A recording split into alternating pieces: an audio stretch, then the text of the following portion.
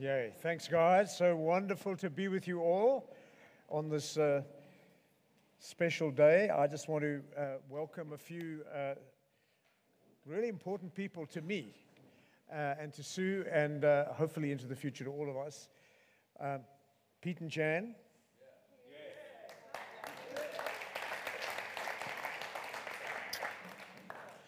I love this guy. He's one of my best and dearest mates, and you as a couple are so precious. So thank you for making the trip to come be with. And Jan, thank you for bringing him to this occasion.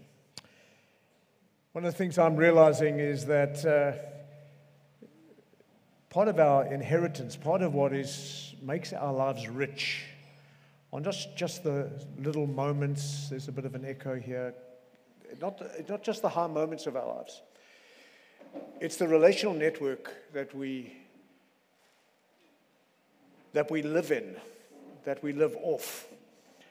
And today I want to welcome my very, very dear friends, or Sue and my very dear friends, Nadine. What's your husband's name again? And Ashley and Nadine Bell. They lead a fantastic church that we've got to serve in over many years, over the decades. We've known you guys for over 40 years. That's like chunky, real amount of time. And as I've reflected on that, Sue and I walked away from our time with you yesterday. We just said, we just love you guys so much. Appreciate your long-haul faithfulness in the kingdom of God. They've been manning a lampstand there for how many years? 22 years in Bryanston. Bryanston New Covenant Church started years ago, but under their watch, it's flourished and flowered and blossomed and bloomed and multiplied, and we just want to honor you.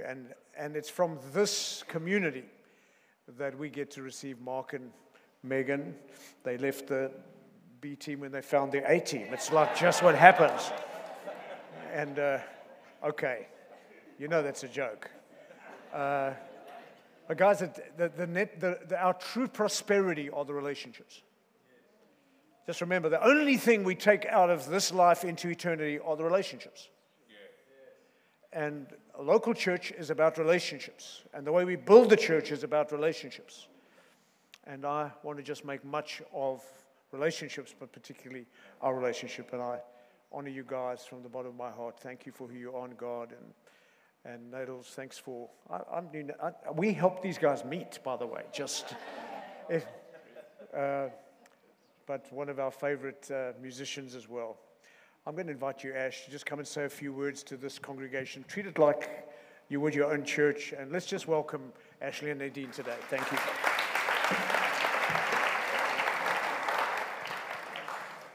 Thank you, Rigby and Sue, coupled together with the elders, and of course, Mark and Megan. I have planted a church, and I've also transitioned the leadership, and so I know what Mark and Megan are going through right now, and Don and Heidi. My thoughts immediately go to Revelations chapter 1 and chapter 2, where you have John in full admiration of Jesus, and this is someone who you remember on the night that Jesus was betrayed. He is found to be leaning on Jesus' chest. And so that's how it's portrayed by the artists. But this is a very different picture when you look at Revelations chapter 1. This is a man who's absolutely petrified and falls down on his face and just feels, I'm going to die, as Jesus arrives into the frame of his view. And one of the things that I find so outstanding is immediately it goes into a description of the churches. It describes Jesus as being the high priest moving in amongst the candlesticks, which is representative of local churches. And then it also speaks about the pastors who lead those churches. And I at one point was going to transition the leadership of a particular church in our city. And they had come to us and said, well, don't you want to make it one of your sites? And so we thought, well, why not? I mean, site was the kind of in vogue experience of local church at the time. And I remember just working out why it would be such a good idea. It was in the same region that we were meeting in, so it made a lot of sense in terms of culture. But the morning I got to meet with my eldership, I read Revelations chapter 1 and chapter 2, and I realized, who do I think I am that I can just take a hold, put my grubby little fingers onto a church that actually belongs to Jesus? So let's just remember who you belong to here.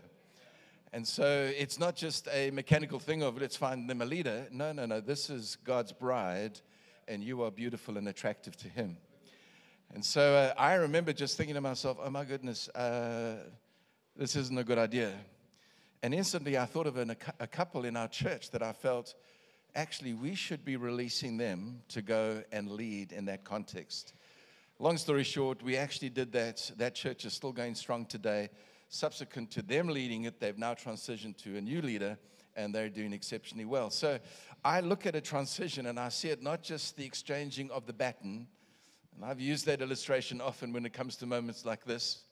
And I've also run a relay race. I know what it's like to drop the baton when everybody just goes, oh, and you got to turn around, and you could pick it up anywhere. You don't have to be discreet about picking up a baton. It's just like, let me get this thing to the next runner. But that's not true when it comes to church. For the simple reason that what's been exchanged here in the spiritual realm is a fiery, flaming, blazing torch. It's all of the promises that have been spoken over this congregation. All of what is DNA that has been laid as a foundation already.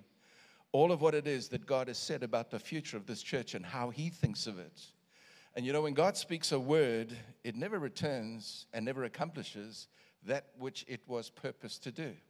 And so all of those promises that have been spoken over the life of this church, that's what's been exchanged from Don, who in a sense has taken up the leadership and just cushioned the blow of what it's like to be leaderless. But then you have him passing on this fiery baton of promise to Mark and Megan. Don and Heidi have passed that baton.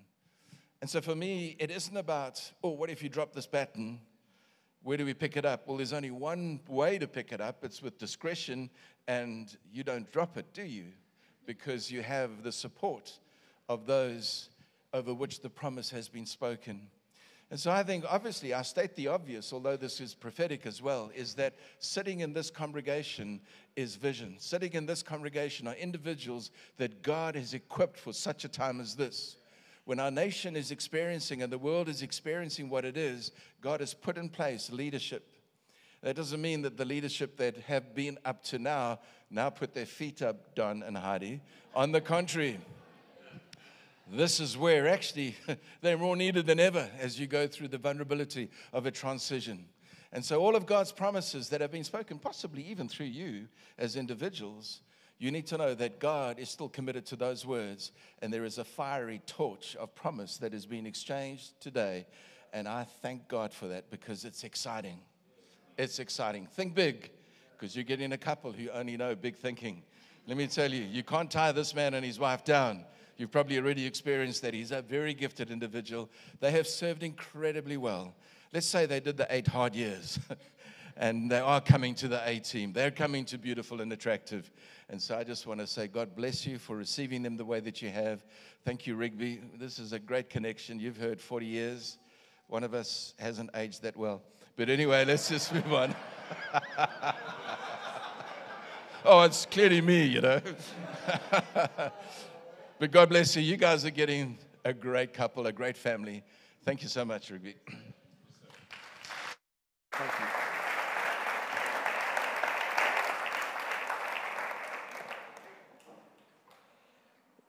Ashley said something to us last night, and I just want to echo this little line he said, that, you know, when we give ourselves to the purposes of God, when we say we're going to obey you, it's not about you.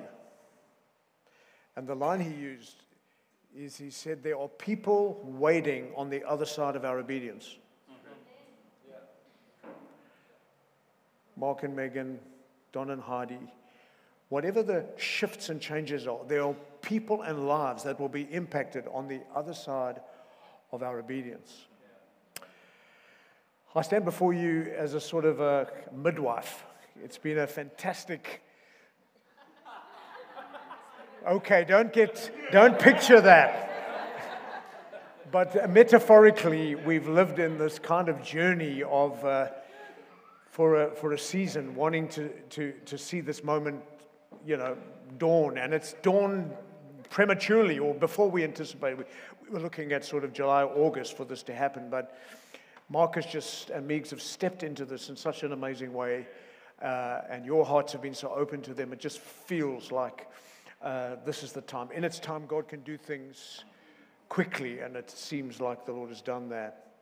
But today is not about you guys. It's not about Don and Heidi. In some sense, it is. You're very much part of what happens here. But I actually want to speak to all of us today. I want to speak to us as a community. And by way of just intro, and then I'm going to whiz through a passage of Scripture with some exhortations that are for all of us from 1 Peter chapter 4. But last year, the Christian church around the world gathered to celebrate Good Friday, where Jesus died on a cross for the sins of the whole world. If you're new to church or exploring faith, it seems like quite a gruesome, brutal thing, but we celebrate that because Jesus wasn't just murdered by Romans and by a religious system. He willingly laid down his life as an act of sacrificial love. And a couple of days later, 3 days later, he was raised again. He died for our sins on Good Friday, and on Easter Sunday, he was raised for our justification. He was raised to make us right with God. He was raised to give us his very own righteousness. I mean, it is off the charts. It's scandalous. It's so good. He's found a way to bind us to his goodness forever. And then, on the evening after the resurrection, there's this moment where the disciples are gathered in a room for fear of the Jews. They're on the back foot. They're not sure how this thing's going to play out. Some of them are bringing news of the fact that Jesus has been raised from the dead. And then we have what I've called a moment where an empty tomb invades a crowded room. There's a moment where this risen Christ with a supernatural body walks through the walls to those disciples. And I learned something new recently. I always thought it was just the 11 that were waiting in this room. But in Luke 24, verse 33, it says, and they found the disciples and those who were with them gathered there. It was way more than just the original 11. So what I want you to do is get a picture of these are the future apostolic pioneers, fearful, together with a whole lot of other guys who think those fearful ones are going to make them safe, so they're gathering with them.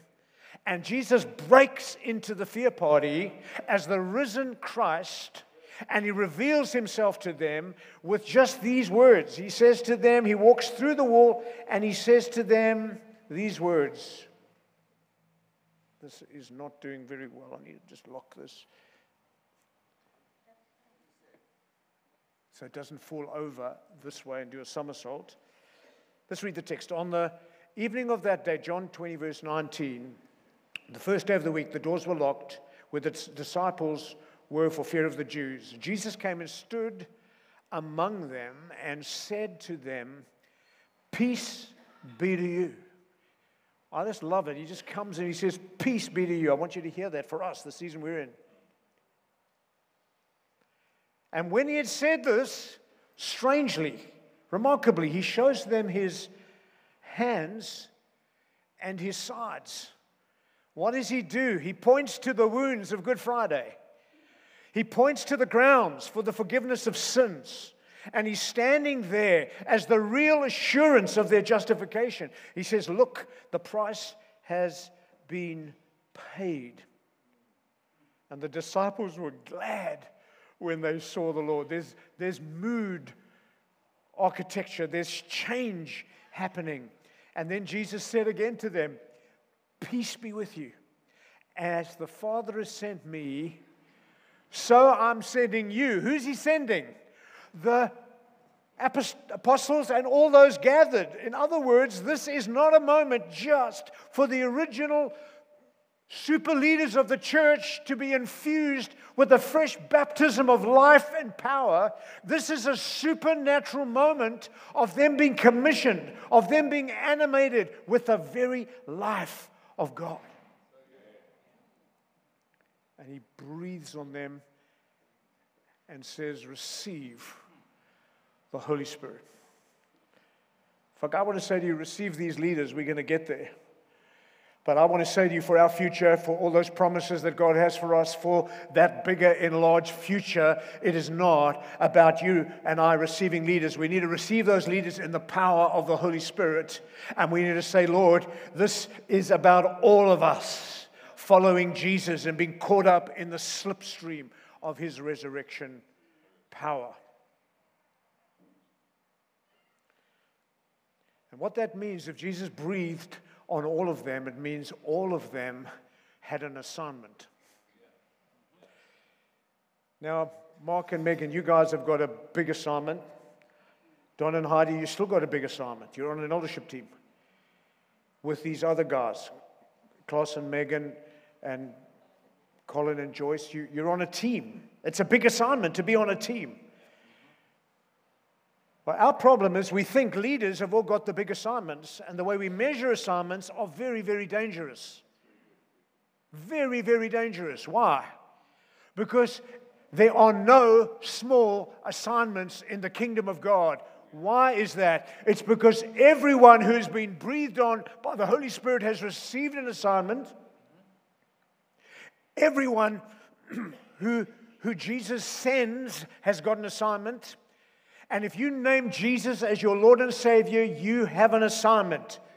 You have been empowered by the Holy Spirit. And what I want us to really understand is the size of our assignment is not based on the actual sphere that we call to serve. The size of our assignment is based on the one who gave it to us. The majesty and the wonder and the beauty and the authority of the one who called me. That makes my assignment significant. God called me. God sends me. God breathes on me. And guess who else was in the room on that first Easter Sunday evening? Simon Peter was in the room. And you watch how this plays out in Simon Peter's life as they move, these leaders of the church, as they move into the day of Pentecost, as the Holy Spirit falls in even greater power on the church, and the church is launched, and the rest is church history. Peter stands up as one on whom the Holy Spirit has been breathed and in whom has been filled in a special, significant way, and he stands up and he preaches in a way that he's never preached before. What I'm trying to say is we understand our assignment comes from God. We'll start to function and do things that we never thought possible. And folk, what our world needs, our very broken world, it doesn't need a kind of rotary version of the church. It needs a community of people who are full of the life of God, the Holy Spirit, who've been commissioned, who's saying yes to God, who are partnering together, who are humble and gentle and are shoulder to shoulder in this mission together. We need big gifts. But those big gifts are not the story of the show. The big gifts are catalysts to the bigger gift, the body of Christ, the priesthood of all believers. And so Peter, who has preached this message, he's starting to experience the life of God flowing through him in 1 Peter chapter 4, verse 7 to 11, and I'm going to whiz through his exhortations. And I'm hoping for an invitation to come and share these with you as your elders and deacons when there's a moment, because there's some stuff here that I just want everyone to get the high-level overview of how supernatural our faith is. How supernatural, how beautiful it is when the church is commissioned to live in its fullness and every member understands their role in that. So we're going to read these verses. Let's read from 1 Peter 4, 7 to 11. It's on the screen. How's this for an opening line? The end of all things is near. Jesus got the keys. He's going to close out history, and when he came the first time, that was the beginning of the end. Therefore, if the end of all things, if everything's coming to an end, be alert and sober, and of sober mind, so that you may pray. Above all, love each other deeply, because your love covers over a multitude of sins. Offer hospitality to one another. It's different to hostility. Offer hospitality to one another without grumbling. Each of you should use whatever gift you have received to serve others as faithful stewards of God's grace in its various forms. If anyone speaks, they should do so as one who speaks the very words of God. If anyone serves, they should do so with the strength God provides, so that in all things God may be praised through Jesus Christ. To him be glory, the glory and the power forever and ever. This is God's word. This is God speaking to us. Father, I want to ask you, as we open our hearts to these exhortations, these charges from the Scriptures, that we would receive them not as the words of men, but as the very words of God. Won't you light fresh fires in our heart? Won't you give us a greater sense of what you're wanting to do in and through a church alive in the Holy Spirit? We just welcome you, ask you to wash over us, stir us, even as we're seated here today. Won't you whisper assignments? Won't you touch lives? Won't you unite our hearts, Lord? Let it be more than just being united to you, a union with you. Let there be a communion with you as we hear the Scriptures today. In Christ's name, amen. 3 big points. The end of all things is near, therefore be alert and sober-minded so that you may be able to pray. Above all, love each other deeply. Say that out loud. Love each other deeply. You know, why do we have to say love each other deeply? Because we need to love beneath the surface of things, because it's easy to love the veneer of one another's lives. To love each other deeply means we're going to have a bit of crap every now and then. Did I just say crap in church on Sunday? Okay. For the sake of the recording, my name is Mark McKinley.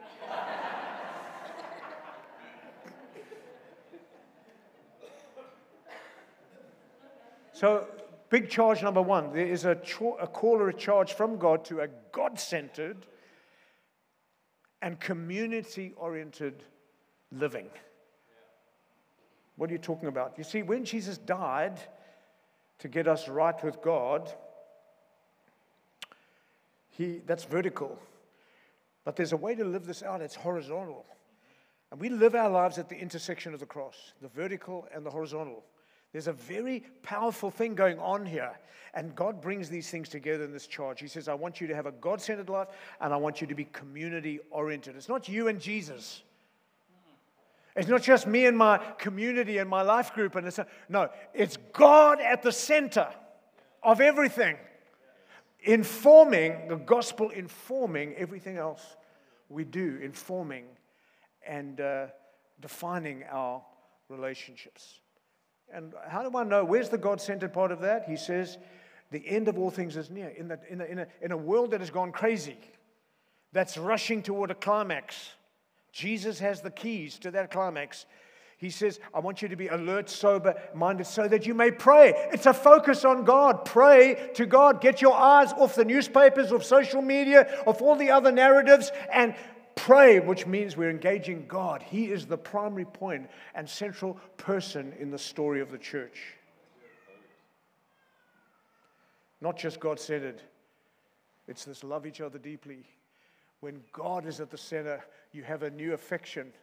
Jesus is the way, the truth, and the life. When you come to Him, you find on either side of you, you've got brothers and sisters. There's no way of just being God-centered. You've got these brothers and sisters that we need to love with genuine love.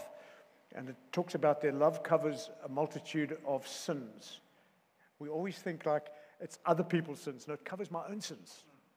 Love is when we have a low offense threshold, or a high offense threshold. We're not easily offended.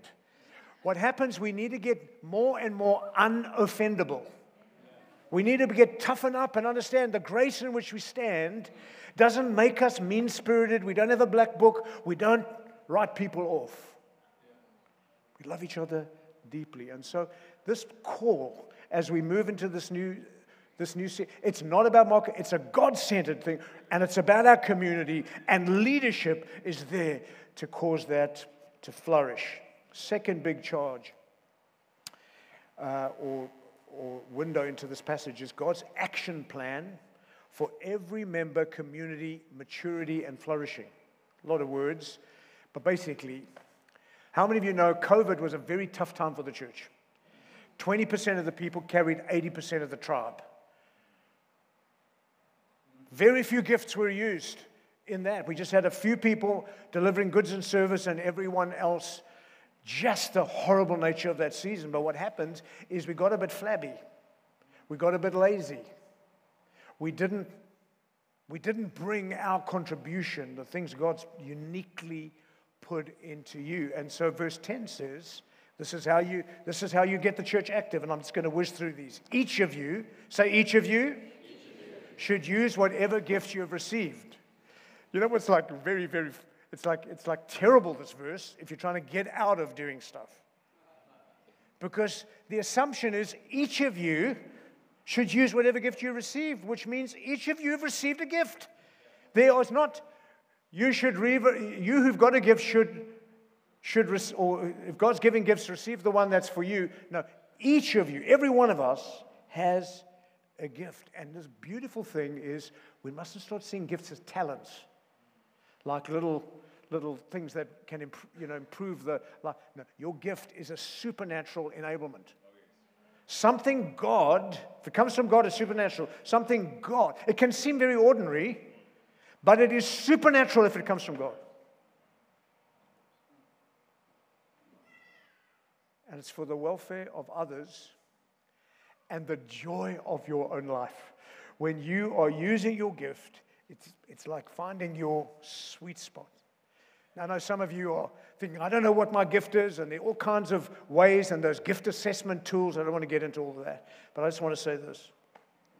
Gift assessment tools may help. Sometimes they make you too self-centered because it's all about me and my gifts, and it's like individualistic. Sam Storm said it like this: if you want to understand what your gifts are, just ask the leaders in the church, where can I serve? They'll point you, and you will collide with your gifts.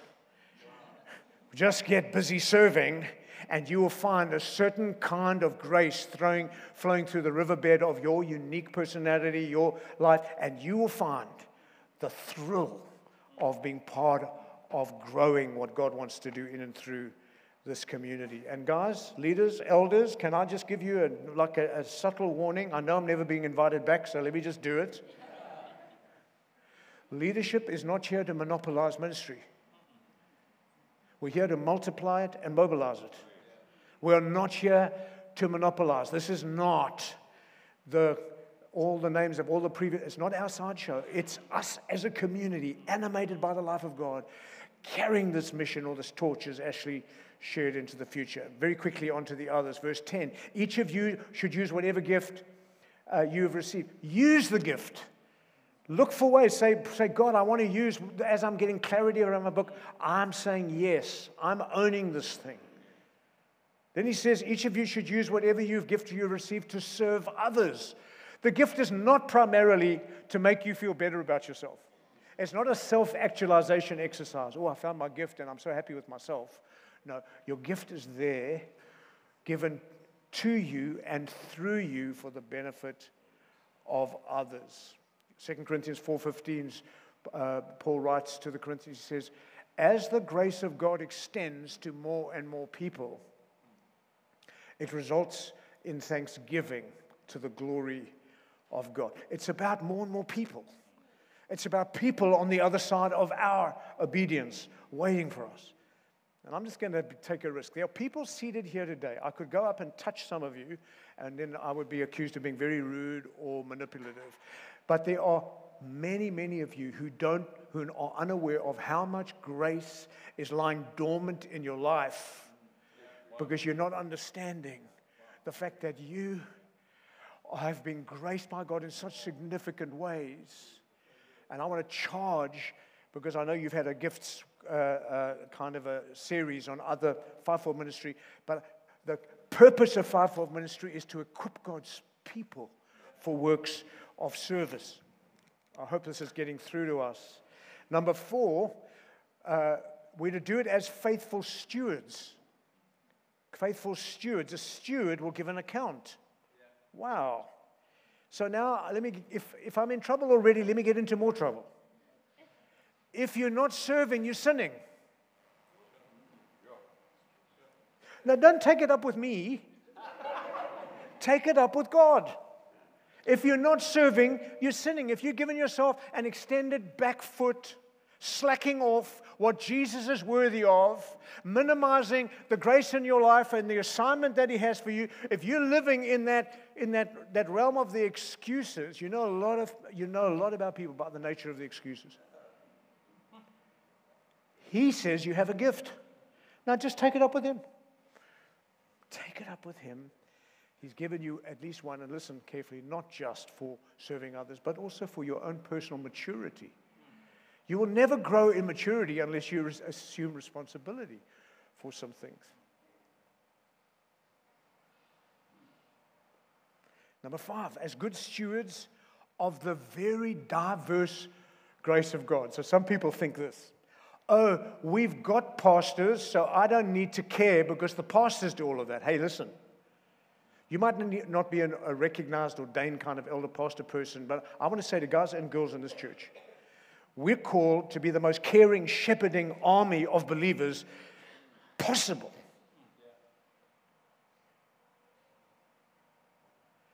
And so one person might have a weight of gifting to shepherd, but that same weight in you will be different. That's what it means by diverse. I learned this from Sam Storms. The diverse gifts of God are not, we need every kind of gift. We need every kind of gift, and we need the weighting of those gifts in different lives, working out in different ways, so that we get this multifaceted experience of the grace of God, maturing and serving others. Okay. And then on this point, and then one other big point. If anyone speaks, they should do so as one who speaks the very words of God.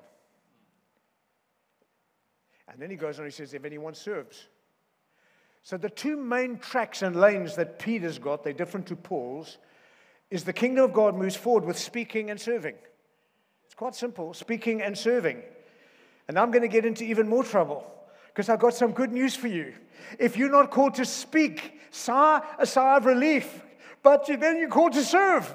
It's fantastic. No bums on seats. No spare parts. We all got a role to play in the church. I know I could be irritating some of you today. Just be gracious to me. I'm not trying to pick a fight. I just want us to be faithful to if anyone speaks. So whether you're in Kids Rock, whether you're sharing your story of transforming grace with others, you're witnessing to others about God's scandalous goodness and love, we're speaking. When we're prophesying, we're speaking. When we're exercising gifts, we're speaking in multiple ways. When you're leading a life group, you're speaking. When you're bringing influence to bear in the marketplace, we need to be depending on the same Holy Spirit, not just for 1.5 hours on a Sunday. It ought to be part of when Jesus breathed on the disciples. He didn't say go into a meeting. He breathed on them. He said, take the baton, take the torch out into the world. And the book of Acts happened mainly in the public arena. And serving isn't just putting up the chairs here. There's all kinds of other ways with moving in some of the justice areas that we serve and being aware of how we can add value in those places. Sam Storm says this: don't justify your passivity in the body because you don't have a speaking gift. If you don't have a speaking gift, guess what? You definitely have a serving gift. Okay, I've said enough. And a lot of people, charismatics, spirit-dependent kind of people, we've got this weird notion like God, we just want God to move. Oh, we want to be part of the move of God. I'm just describing you what a move of God looks like. People are moved. We are moved. The mission of Jesus moves forward. You want a move of God? This is the move of God. These are the exhortations to be open to your life, my life becoming a riverbed for the Holy Spirit to flow in through ordinary people like us. Can you believe it? But collectively, it is powerful. How would you like to sing this morning the songs we sang in the shower all on your own? In load shedding. Okay, no. Here's the wonder. There's something about standing shoulder to shoulder with one another.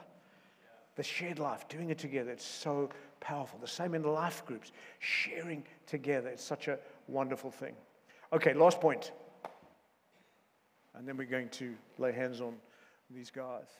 The wonder of God's empowering presence. John 1:16, I preached here the last time. From the fullness of His grace, we have all received one blessing after another. One translation says, we've all received grace upon grace. Folks, the wonder of what we're talking about this morning and what we're witnessing, the miracle of what we are talking about today.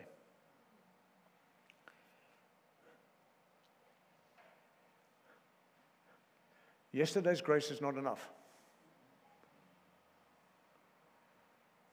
From the fullness, from His fullness, we have all received grace upon grace.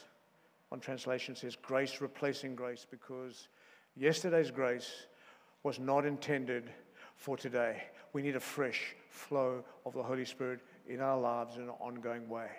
Why should we expect that? Because it's from the fullness of God as an ever-flowing fountain of goodness and grace and life and love, that as that begins to flow, and it's not like a drip feed, it is a flow. As that flows, we're changed. The church has changed. The world has changed. It's not programs. It's not the best stuff we can put together. All those things can be helpful. It's about the life of God flowing to us. And right at the heart of this thing of the wonder of God's empowering presence is this verse. If anyone serves, they should do so with the strength God provides. Can I tell you what you can't do it with? The strength you bring to the moment. I'm not against anything that enhances our intellect, education, academics, courses we do. I'm for that stuff. But if we're going to serve, it takes more than that stuff. What God will bless as a supplement, He'll curse as a substitute. That stuff can't release the life of God. It's serve with the strength God provides. Some of you are saying, well, where's the Holy Spirit in that? It's like, do I just go to the gym and get muscles? No. Wherever you see the word strength, think this is a promise of supernatural help. Wherever you see the word strength, the strength that God provides is a synonym for all the other words like God's might, God's power, God's energy. We don't have time to get into it. What God is wanting us to do in a moment like today is not just to say we're celebrating a new leader coming and leading this team and taking us forward as a church. We're celebrating a moment to say God did this. God is at work in us, but it involves all of us. And if we do it in the strength God provides, you know what happens? God gets glorified. If I do it in the strength I bring, I get glorified, and I end up building a tower in my own name. And under my watch as a leader, we're not building towers in our own names. We're building something sensational for the glory of God. So today I want to charge us all to say yes to the gifts God's given you. I want to say yes to the assignments that flow out of that gifting. But folk, say yes to the strength God provides. Say yes to more of the Holy Spirit flowing in our lives. We can't do this thing.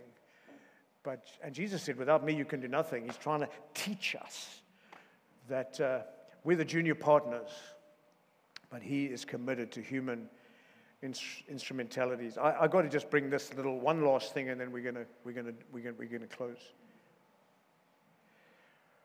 I'm married to one of the most amazing people on planet Earth. Okay, correction. The most amazing person on planet Earth. So Sue does not naturally like public speaking.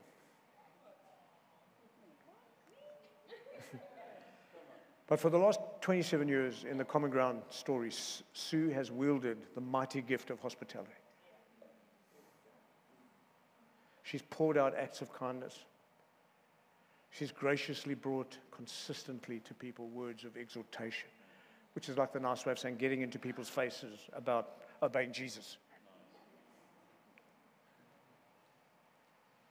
She's done it all in the strength that God has provided for her.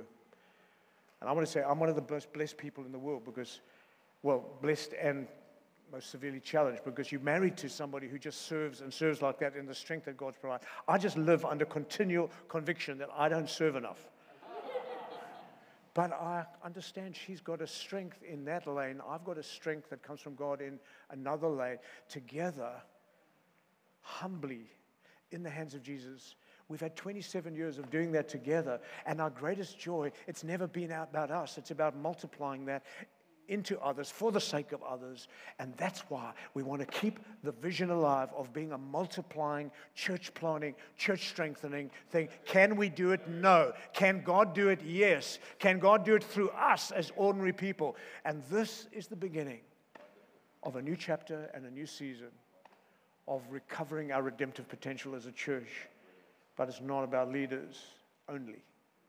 It's about this whole community. I hope you feel the love of Jesus in my heart for you. I've brought courage to this moment, but I'm hoping you're hearing the whispers and the provocations of God and saying, I want to be part of this, guys. With the strength God provides. You know what happens when you're getting that? It says, offer hospitality without grumbling. If you don't get the strength, you end up doing stuff grumbling. There's been too much grumbling in our past. We are not going to be grumbling in our future. We're going to be a church. You can't serve in the strength that God provides and be grumblers. You can have honest conversations. You can have crucial conversations. We can challenge one another. But when the strength of God flows, it is the most beautiful thing. Thank you for listening to me.